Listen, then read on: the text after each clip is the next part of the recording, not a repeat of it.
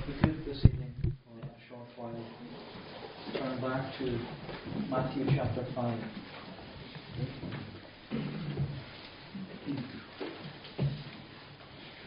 Matthew chapter 5, and we'll read again at verse 1. And seeing the multitudes, he went up into a mountain, and when he was set, his disciples came unto him. And he opened his mouth, and he taught them, saying, Blessed are the poor in spirit, for theirs is the kingdom of heaven. Blessed are they that mourn, for they shall be comforted. Blessed are the meek, for they shall inherit the earth. Blessed are they which do hunger and thirst after righteousness, for they shall be filled. Blessed are the merciful, for they shall obtain mercy. Blessed are the pure in heart, for they shall see God. And so this evening I'd like us to resume our study of the Sermon on the Mount, because a couple of weeks ago we began our study on this well-known passage of Scripture in chapters 5 to 7 of Matthew's Gospel. And it's a passage which we often refer to as the Sermon on the Mount, and I suppose you could call it the greatest sermon that Jesus ever preached. But as we have said before, the purpose of the Sermon on the Mount was to teach those who have entered into the kingdom of heaven. It was to teach them how to live as citizens of the kingdom of heaven. Because in chapter 4, Jesus has already said that the way to enter into the kingdom of heaven is by repentance, where Jesus said in Matthew 4 at verse 17, Repent, for the kingdom of heaven is at hand. And so what the message of the kingdom of heaven is saying is that, and what Jesus is in this Sermon on the Mount is telling us, is that those who have repented, those who have a renewed heart and a renewed mind, the result of that renewal should cause us to have a renewed lifestyle. Because the subject of the Sermon on the Mount is that all those who are part of the kingdom of heaven, they need character. They need character. They need to live distinctly and think about how they live and how they conduct themselves as those who are under the authority of King Jesus and as those who are citizens of the kingdom of heaven. And so the purpose of the Sermon on the Mount is to distinguish between those who are part of the kingdom of heaven and those who are not. It's to separate the true believer from the false believer. It's to present the characteristics of a Christian against the characteristics of a Pharisee. It's to draw a distinction between the world and the Christian. And as we've said before, if the Sermon on the Mount were to be given a theme, it would be the theme Christ-centered living for Christ-centered lives. Christ-centered living for Christ-centered lives. And so when we began our study of this challenging sermon, we noted that Jesus opened his mouth with what we've often termed as the Beatitudes. And the Beatitudes are this list of blessings which are bestowed upon those who are part of the kingdom of heaven. They are blessings. And as we said before, the word blessed literally means to kneel, in the sense of kneeling before a king in submission, in which you're showing reverence and paying homage to the king. Because the image which the word bless, that's repeated again and again in these first few verses, it seeks to portray the image of a king standing from his throne, standing before one of his servants, and his servant is kneeling before the king to receive something from the gracious hand of the king. And what the servant of the king receives from the hand of the king is something that they don't deserve. Nevertheless, the king is graciously giving it to them, giving to them what they don't deserve. And when we understand this word blessed in the context of the kingdom of heaven, it makes sense, because as we enter the kingdom of heaven through repentance, we receive many blessings that we don't deserve. And we receive them from the King of the kingdom of heaven, who is Jesus Christ. And we don't deserve any blessings from the King, but he graciously gives them to us. And what Jesus wants us to understand is that these Beatitudes, these blessings from the King, for those who are part of the kingdom of heaven, they're graciously given.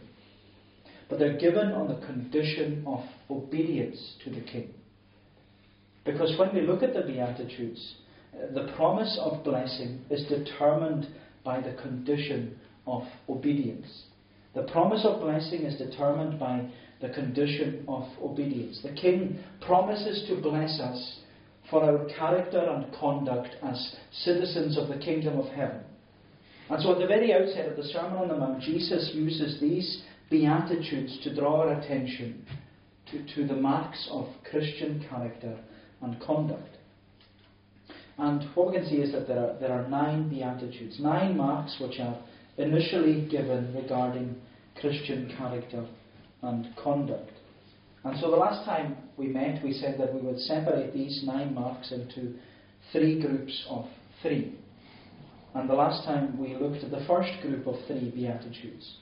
And we said that the first mark of Christian character and conduct is modesty, because Jesus says, "Blessed are the poor in spirit, for theirs is the kingdom of heaven." He's saying we're not to be proud. Jesus says in the kingdom of heaven there's no room for pride. We have nothing to boast in. We are poverty-stricken, but in our poverty we are promised the kingdom of heaven.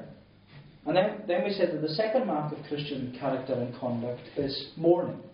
He says, "Blessed are they that mourn, for they shall be comforted." But it's not only mourning because of loss, but mourning over the state of our heart. The Sermon on the Mount is all about the heart, and the need to have a renewed heart and a renewed mind, which will result in a renewed lifestyle. And Jesus urges us to mourn over our sin and the state of our heart.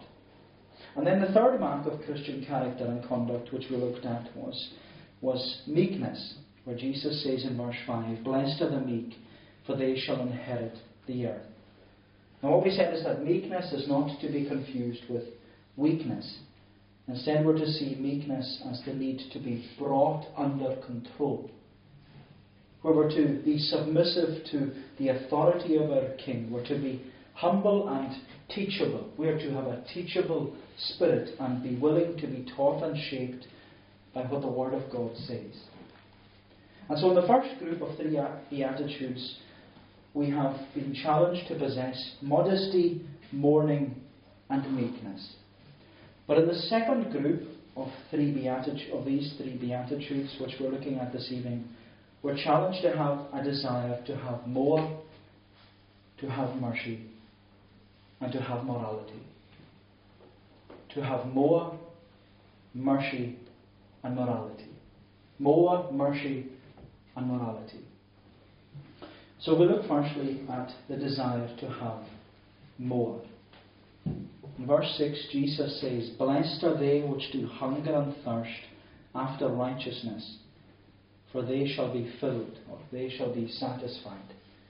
And what we see in this beatitude is that the fourth mark of Christian character and conduct is the earnest desire for more. It's the desire to have more and more in order to be satisfied. And as you know, Jesus, he's making a direct contrast with the world and the worldly desire for pursuing personal ends. Jesus is contrasting the desire to get gain and increase in the wealth of the world, or status in society, or pleasure in your life. And he's contrasting it with what alone belongs to God. The desire for more and more righteousness.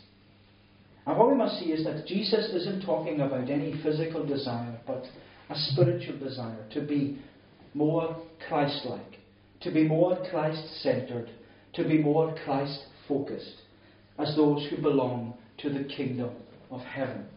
For he says those who belong to the kingdom of heaven are to hunger and thirst, not for the world to satisfy the flesh. No. He says your desire for more and more should be a hunger and thirst after righteousness.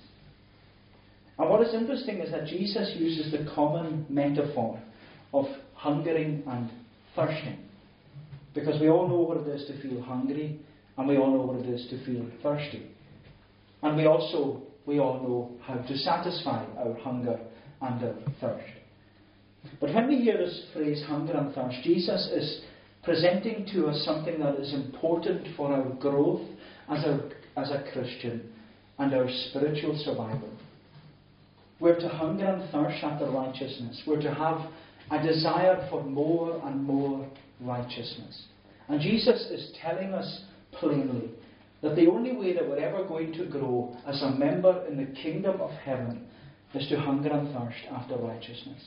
The only way that we're ever going to survive as a Christian and not be sucked back into the world is to have a firm desire for more and more righteousness.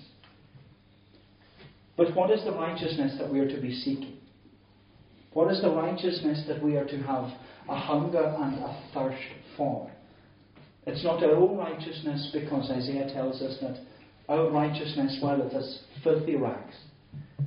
But the righteousness which we are to seek is the righteousness of God. We're to hunger and thirst, and I believe we're to hunger and thirst after Jesus Christ the righteous. And what we're being told here is that we're to fill ourselves more and more with Jesus. We're to fill ourselves with Him and be more like Him. And is that not what Jesus said throughout His whole ministry? Where you read in John's Gospel, Jesus comes face to face with a woman of Samaria, and He says, "Whosoever drinks of the water that I shall give him, they'll never thirst. But the water that I shall give him shall be in him a well of water springing up to everlasting life." And again in John's Gospel, Jesus declared to all those who listened intently to His teaching, Jesus said, "I am the bread of life. He that comes to me shall never hunger, and he that believes on me shall never thirst." And then He says, "For if any man thirst," says Jesus, "let him come unto me and drink." And that's the call that is upon our lives, which Jesus is putting to us. That's who we are meant to be, and that's what we are meant to be as those who are part of the kingdom of heaven. We are blessed and we are filled and satisfied, not because we achieve a righteousness by our own merit, but we are blessed and we are filled because we hunger and thirst after righteousness. For the mark of Christian character and conduct is the earnest desire for more and more of Jesus. It's the desire to see none other save Jesus only. It's the desire, as the Greeks said, that it's the desire to have that repeatedly saying, "Sir, we would see Jesus." For it's all about Jesus. It's all about hungering and thirsting after Jesus. It's all about wanting more and more and more. More of His love, more of His word, more of His compassion, more of His forgiveness, more of His peace, more of His comfort, more of His help, more of His assurance, more of His faithfulness, more of His grace, more of Calvary. Or was it not the hymn writer who said to us, "More about Jesus would I know, more of His grace to others show, more of His saving fullness see, more of His love who died for me." More and more and more. Blessed are they which hunger and thirst after righteousness, for they shall be filled. For they shall be filled. And I remember being told a few years ago that there were 3 important things that we needed to survive. 3 important things that we needed to survive. 3 necessities that we needed in order to live. We need food, we need water, and we need oxygen. And without them we will not survive, we will die. And it said that the average person can survive 3 weeks without food, 3 days without water, 3 minutes without oxygen. 3 weeks without food, 3 days without water, 3 minutes without oxygen. And I was thinking that that's exactly what Jesus is talking about. For our spiritual survival and our growth as a Christian is dependent upon what we fill ourselves with. And I was thinking that there are three areas in our life that we need in order to fill our lives more and more with Jesus, in order to survive and to grow as a Christian. And they would be very simply fellowship, reading the Bible, and prayer. And without them, we will not grow and we will not be satisfied. And in a sense, just like food, water, and oxygen, we could probably survive 3 weeks without fellowship, 3 days without Bible reading, and only 3 minutes without prayer. For as a Christian, we need fellowship. We need to be in the means of grace. We need to be in the prayer meeting. We need to make every endeavour to be in the house of God with the people of God. And my friend, if you can be here, be here. Please don't stay away. Don't make poor excuses, because gathering in the fellowship of God's people, it's for our own good. It's for our own benefit. It's for our own growth. And by staying away, you're the poorer of it. You are withholding food for your hunger and thirst for your soul, and you're denying yourself of more and more of Jesus. And that's the same with reading the Bible. We can survive 3 days without water. But my friend, can you go 3 days without reading your Bible? Can you go 3 days without reading your Bible, without withering and drifting? Because we should view our Bible, as Jesus says, our daily bread.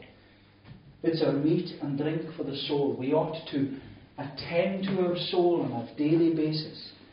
We need to feed the soul, not with the husks of this world, but more and more of Jesus. More of Jesus, more of His Word, because it's there for us. It's in our own language, and it's in every format that we can think of. It's on our computers, on our phones, on our iPads. We have access to more of the Word of God than ever before. But still, it's our responsibility to fill ourselves with it. Is that not what the Apostle Peter said? Desire the sincere milk of the Word.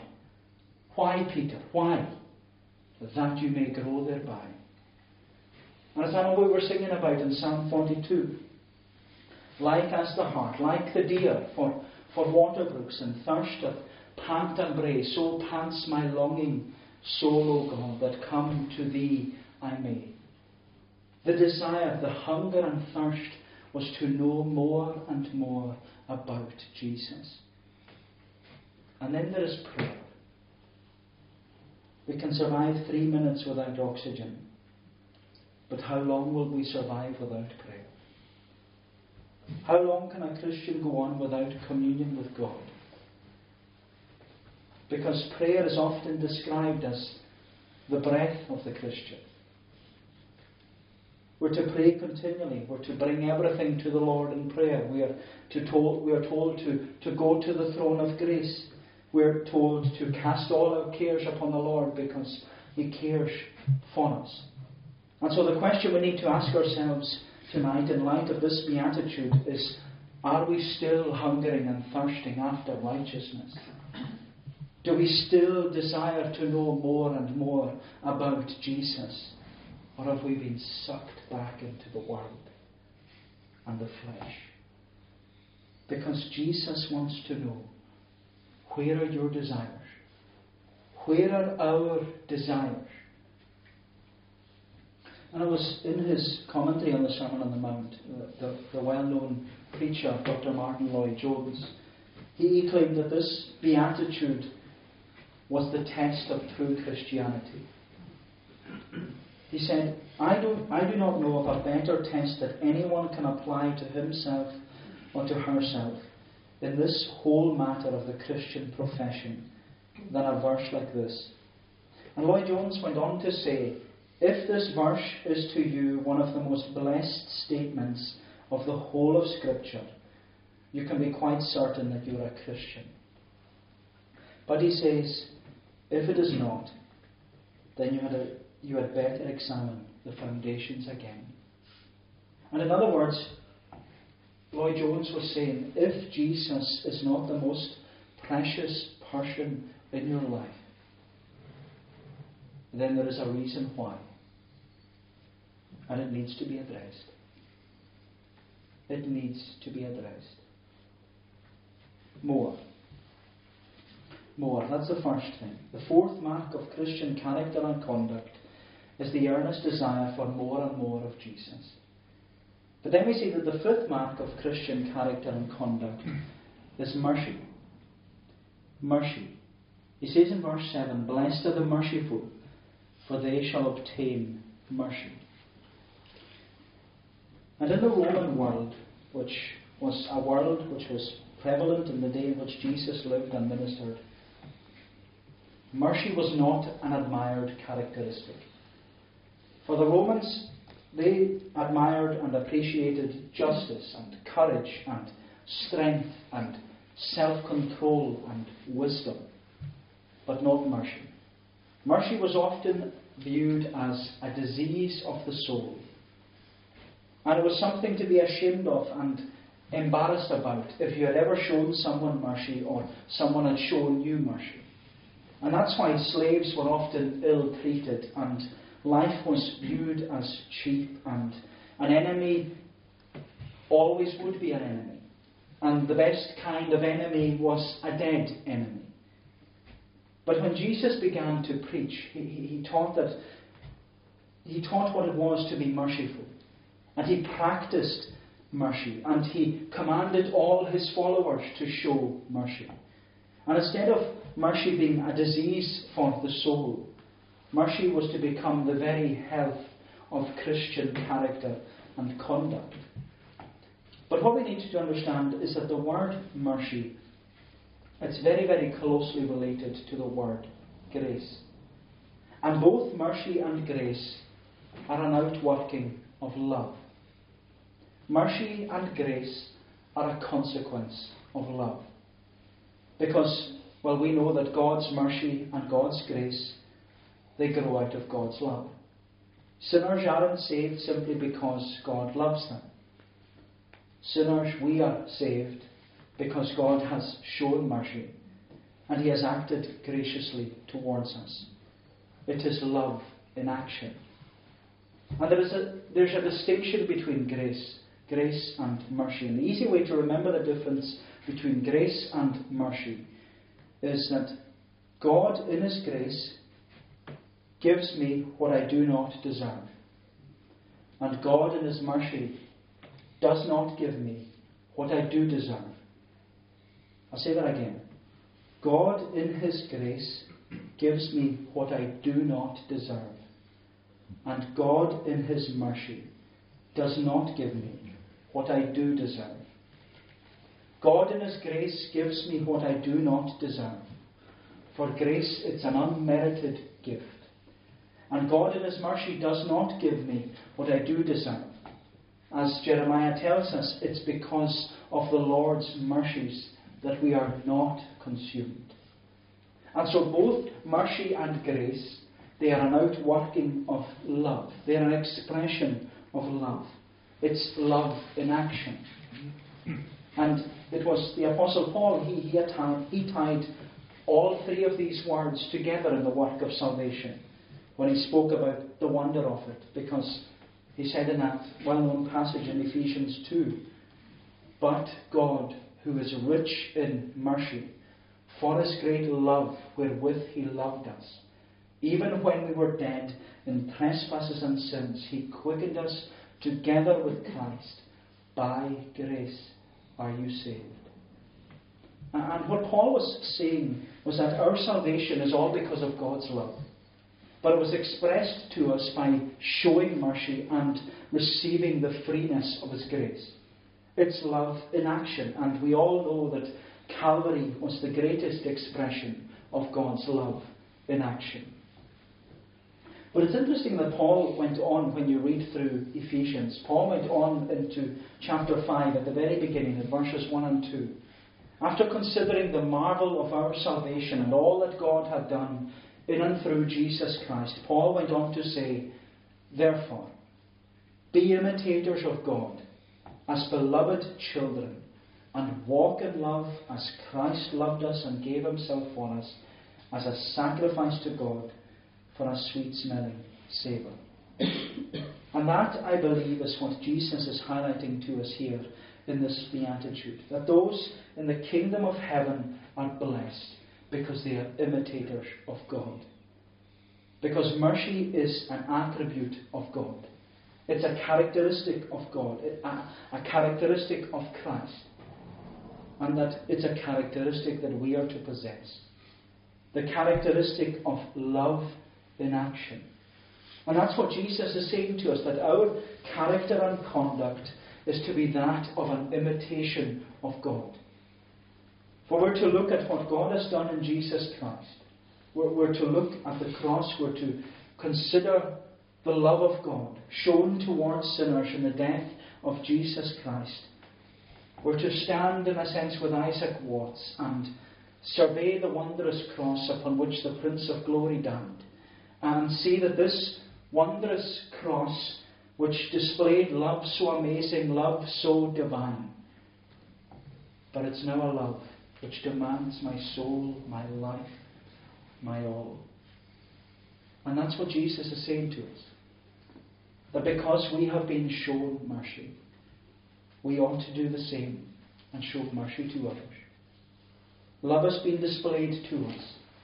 Therefore we ought to love one another. Is that not what Jesus said? By this all people will know that you are my disciples. Mm-hmm. Why? Because you have loved one to another. And what Jesus is telling us is that in order to be blessed, we must first show mercy to others. And when Jesus said this, he was not only confronting an attitude which was prevalent in the Roman world, but he's also addressing an attitude which is prevalent in our society today. Jesus is addressing the attitude of wanting to get one over on someone else in the workplace, or the desire to climb the employment ladder higher and higher at the expense of everyone else. He's addressing the backbiting and the gossip and the hatred and the squabbling and the bad-mouthing and the backstabbing that often goes on. And Jesus is addressing us all, and he's asking, how is the mercy which you have received from God, how has it been worked out in your life? And it's a probing question. How is the mercy which you have received from God, how is it being worked out in your life? For as we said, in the Roman world, mercy was often viewed as a disease of the soul. But in the kingdom of heaven, Jesus says that the absence of mercy is a disease of the soul.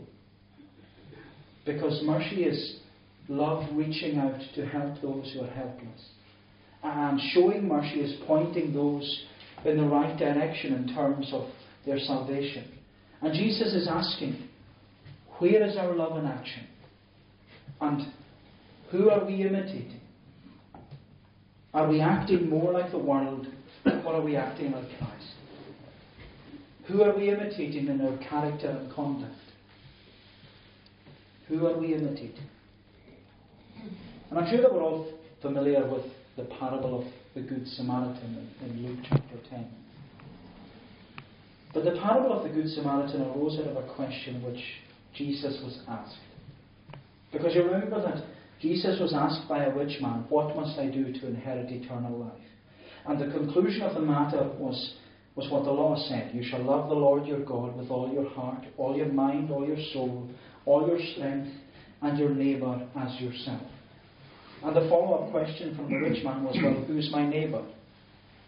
And Jesus then told the parable, saying that there was this man travelling from Jerusalem to Jericho, and he fell among robbers, and they stripped him and beat him and left him half dead. And then Jesus said that there was a priest and a Levite who passed by this man on the other side of the road. But when the Samaritan came, Jesus tells us that the Samaritan had compassion on him, he had mercy on him, on this injured man. And then, having told this parable, Jesus turned to the rich man and he said to him, well, which of these three do you think proved to be a neighbour to the man who fell among robbers? And the rich man said, the one who showed him mercy. The one who showed him mercy. The parable of the Good Samaritan was love in action. And that's what Jesus is presenting to us. We need to possess love in action.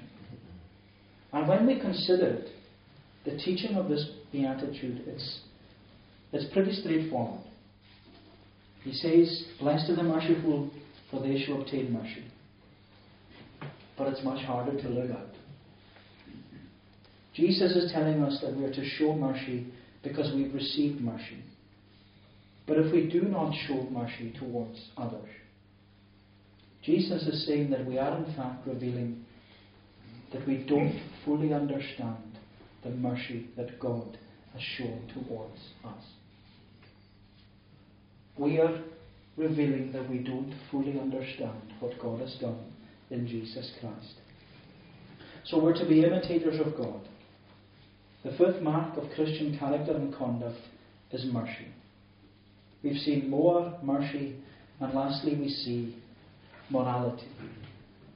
Morality. The sixth mark of Christian character and conduct is morality.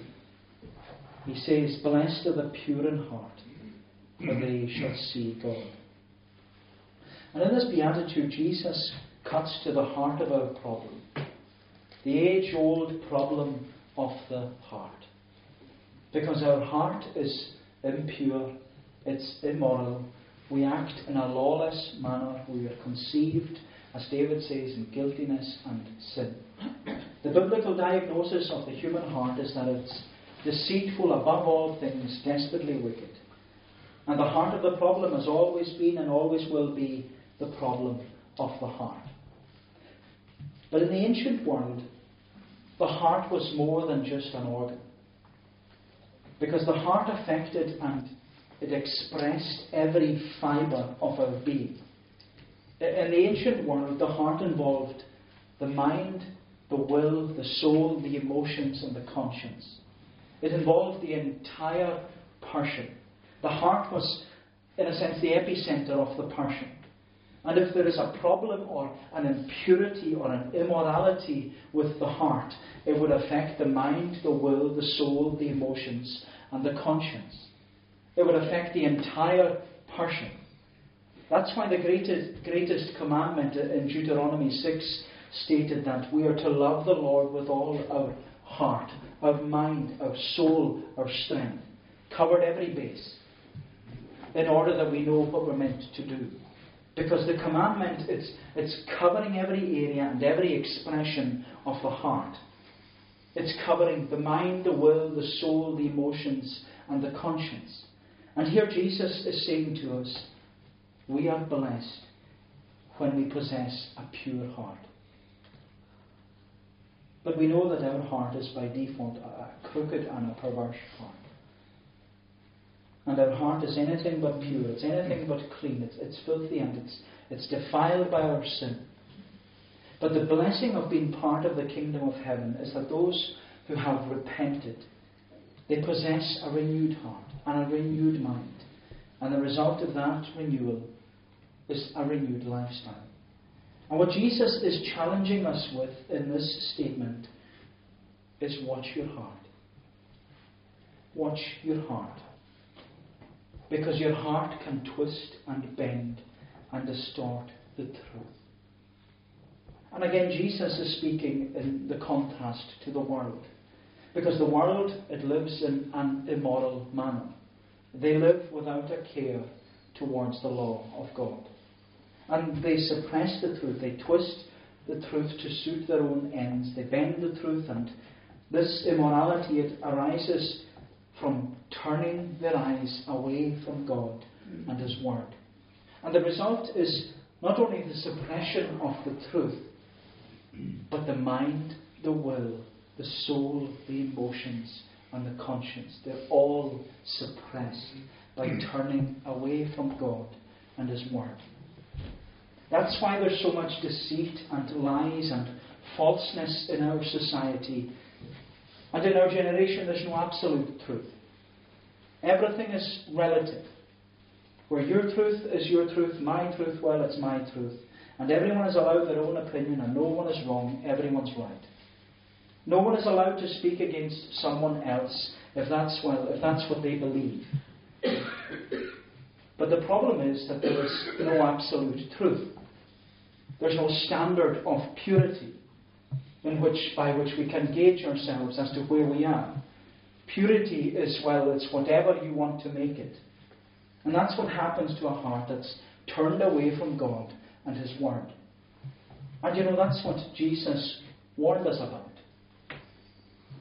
He said, out of the heart, out of the mind, the will, the soul, the emotions and the conscience come evil thoughts, murder, adultery, sexual immorality, theft, false witness, slander. These, says Jesus, these are what defile a person. That's what makes the heart impure and immoral. But you remember in Psalm 51 that in his impurity and in his actions of immorality, of murder, adultery, sexual immorality, theft and false witness, you remember in Psalm 51 that David repented and pleaded with the Lord to purify his impure and immoral heart. Where he said, create a pure heart in me, O God. And David pleaded with the Lord for cleansing because he knew that the blessing of God belonged to those who have their sins pardoned and their hearts cleansed. That's why David said in Psalm 32, which was a psalm which is intricately related to Psalm 51. In Psalm 32, David said, blessed is he whose transgression is forgiven and whose sin is covered. And so, my friend, how can we possess a pure heart? How can God create within us a clean heart? Well, the same way He did in David's heart. We must confess our sin. The way to a pure heart is by confessing our sin. Because when we come to the first letter in John's Gospel, I'm pulling you all over the Bible here, but when we come to John's letter, we're given one of the greatest promises when we confess our sin. But before John explains the promise, you can read it when you go home. John states, he says, if we say that we have no sin, if we say we are not immoral, we deceive ourselves and the truth is not in us. If we say we have not sinned, we make God a liar and His word is not in us.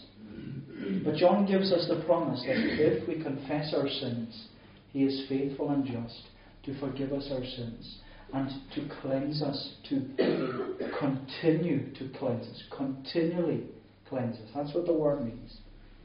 From all unrighteousness. The condition is that we confess our sin.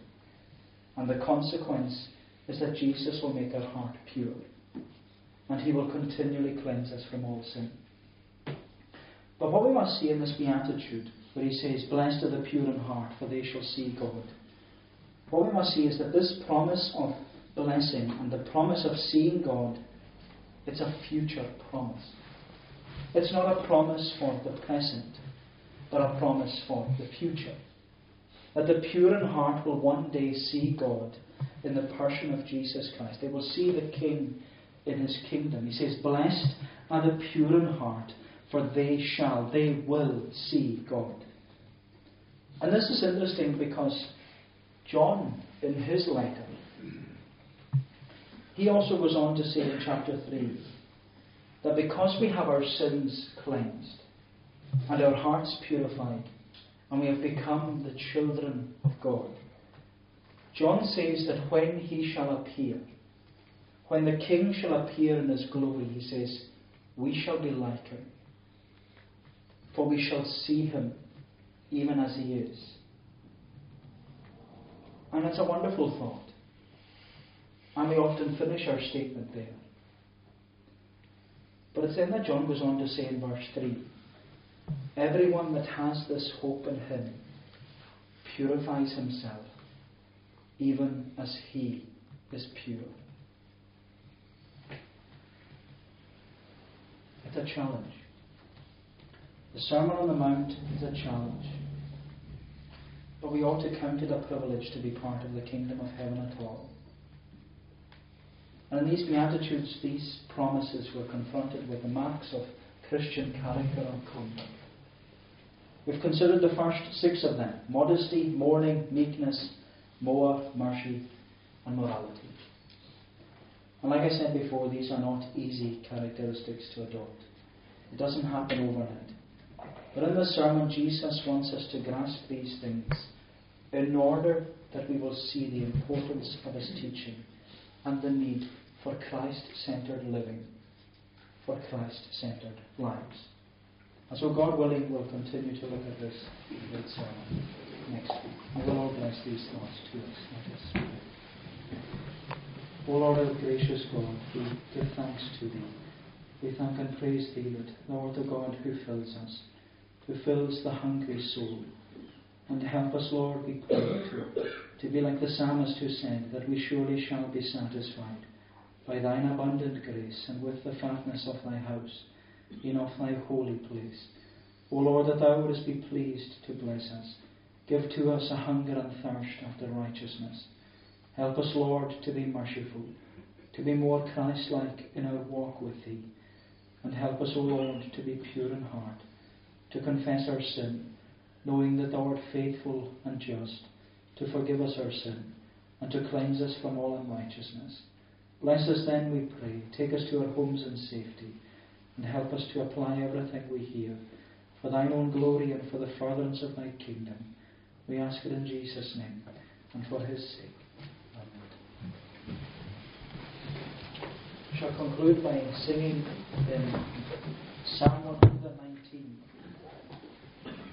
Psalm 119 is in the Sing Psalms version on page 157.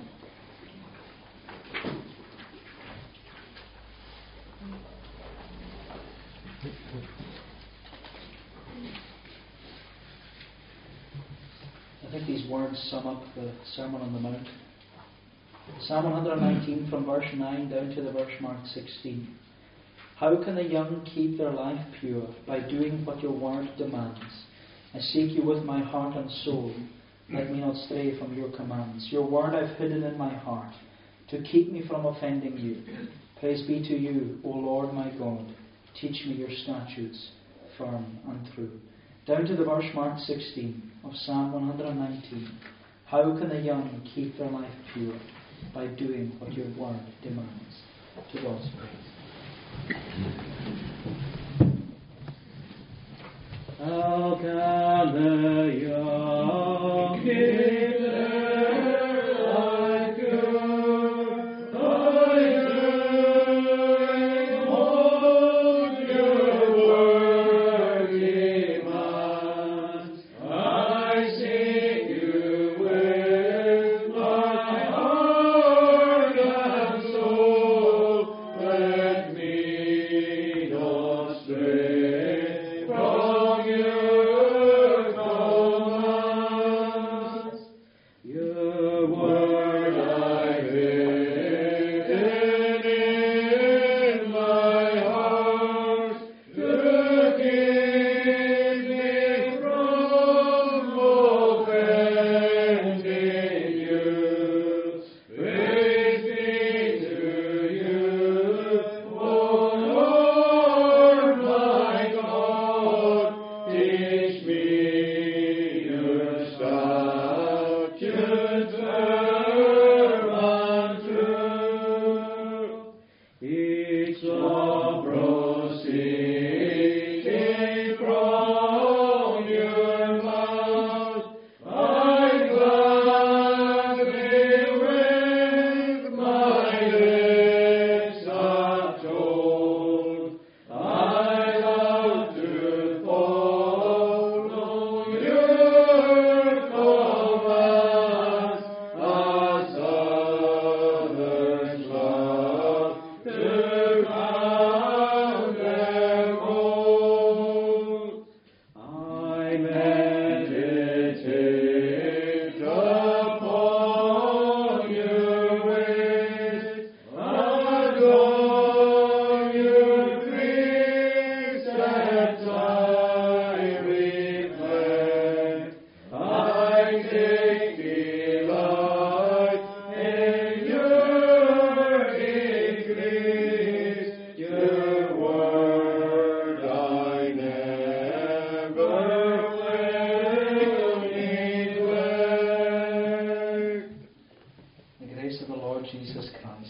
of God the Father and the fellowship of the Holy Spirit be with you all, now and forevermore.